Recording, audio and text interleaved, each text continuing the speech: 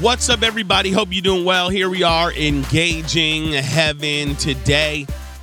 I'm James Levesque. I want to thank you for tuning in and making this part of your day. Listen, this is the week our Sid Roth episode airs, so if you haven't caught it yet, you can. All week long, I believe it's airing this Friday night at 7. It's going to be on TBN. I can check out the CTN schedule, let you guys know. But, you don't want to miss it. It's going to be an awesome episode. I'm sure so many people are going to be touched by it. I shared some of the most amazing encounters I've ever had on it. So, anyway, check that out. And if you are here because of the show, thank you for tuning in. We have a lot more great announcements coming up soon. So, we're going to call this episode, and we kind of touched on it yesterday, but we're going to call it Starting With Me. I grew up in what would be considered a pretty low-income area, right? Somebody called the hood. We always would refer to it as the ghetto growing up. Like, I don't remember anybody having dads, right? It's just the way we grew up, right? I mean, it's just, it was really poor. It's funny. Somebody got offended one time when I said the word ghetto. I'm like, honey, why don't you come to my mom's house right now? But I've seen people get murdered growing up, like just right in front of me. I've seen some crazy things. But I also realized that there was a mindset that would try to come on me in my life. And that really was to look at all of the unfortunate events and not take responsibility. So I never had, I grew up pretty poor, right? Everybody seemed to be on welfare. Drug dealers and people hustling in the streets were people I looked up to. There was no father in my life. I didn't know who he was. And there's a point in your life that the devil wants to shape you by your past, right? And there's a moment in life where you start looking around and you wonder why, right? You go through this season of like, why? Why am I here? Why did I never have a dad? How come I never got the privileges that other kids had, right? Or other families. I mean, this is growing up in the projects. There wasn't a lot of afforded to us. And then you start to like wear this chip of like, blaming everybody else for, why you're this way. There's almost a false sense of security. This is my identity. This is who I am. Nope, my identity's not being non-educated. My identity's not, but it's easy to blame everybody for the reason you're in this position, right? My mother, my this, my that. Everybody in life is dealt their life, right? Good, bad, or indifferent. Everybody's going to have struggles. It's not limited to economic lines. But there was a moment in my life, I remember shortly after I got saved, that I had to like answer some questions, right? Am I complaining that I had a kid at 15, 16 years old? Blaming what? Who am I blaming? Like, at what point is it not cute anymore? And then one day, as I had the Bible in my lap, something hit me. I can't control what has happened. And it was weird. I looked at the Bible in my lap and it was like a weird movie. I just saw the Bible standing upright. And it was like a book marker, like a marker on the wall of books. And everything from the left side of this Bible was my past that I could not control, right? I don't choose how I'm born in this world. I can't choose where I live and where I went to school or didn't go to school. And I can't choose the environment that I was raised in. I can't choose the fact that I never had a dad. Like, you don't get those choices. But then I saw the other side of the Bible, which was the next chapter. And the Lord said, this has not been written yet. And you, James Levesque, you have to make a decision to get healed of your past and realize that from this point forward, it's on you. What does that mean? Do I change who I am? Does that mean my past isn't my past? No, not at all. That means my grace and healing is available for you. And all the promises of God are yours going forward. You're writing the story now. And if you'll believe me, James, I will move in your life. I'll move in your family name as if you are a 5th or 6th generation preacher. And that was hard to understand, right? Because I'm first generation.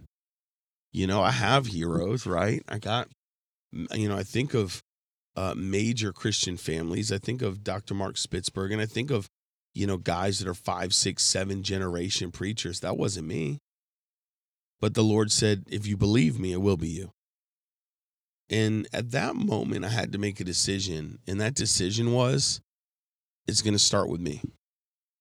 It starts with me. It starts with you. We're in a day where we want change to happen every other angle, right? We want you to change. You want someone else to change. It's like peace. Peace is, somebody said, well, man, if they just change, then I'll have peace. No, peace isn't the absence of a conflict. I've just said it. It's the presence of a person. That person is Jesus. And so when we stretch this thing across change, right, we all want change. We all want reformation. We all want, to see life better for our children, our grandchildren. That's going to start with you, right? It's like I heard T.D. Jakes say one day, everybody wants to change the world, but let's start with the less lofty goal of changing your life. Like, right? You're thinking. I can't control you. I can't control your reactions, but I can control mine. And that day, I had to make a decision that I was going to stop giving excuses and stop complaining. I had every reason to, right? I had to stop getting upset and wishing I had a different hand in life, and I was going to make a difference because of this, the Word of God.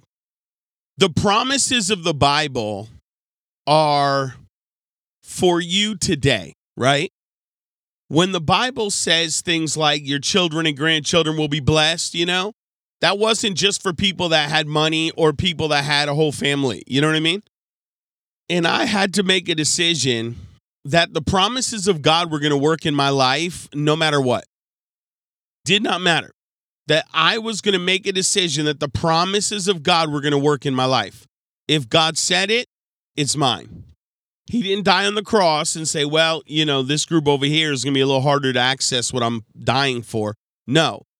And so in light of this cancel culture, in light of everybody's unbelief today, right? Everybody it's like, how many times have I talked to us about, not holding God on trial? But in light of all that, we've got to make a decision ourselves to bring change. We've got to make a decision that we are going to be the ones that are going to bring change in our life first. The Bible says the obedience of one, many people will be made righteous. And today, you can't control what's going on around you. You can't even control how people treat you. You can't control what goes on, but what you can control is how you handle things in your heart and what you do about it. And learning to forgive and love and learning to make change start with you is, I think, imperative, right? That's one of the reasons the other day that I said I loved having Sean Foyt last weekend. There's a lot of responses and reactions to the world right now, but a guy that's willing to go right in that corner in Minneapolis and start baptizing people and leading worship where George Floyd was brutally murdered, I can respect that. A guy that's going to go up and down the seashores of California like another Jesus movement, lead worship and baptize people and thousands are gathering. Yeah, I respect that. Because instead of sitting at home complaining or just, being a Facebook voyeur, he's making a decision, right? New England, for the most part, it's still kind of locked up in areas. And yet he came in with us and said, no, we're going to worship. I love that because you can't control what's going on around you. It's crazier and crazier by the minute. But what you can't control, and the reason that I called this podcast Starting With Me, because it starts with you. Make a difference. Make a change. Let's have faith like children. We love you. Can't wait to see you tomorrow. We're going to address some crazy stuff. Thank you for tuning in to Engaging Heaven today. I'm out.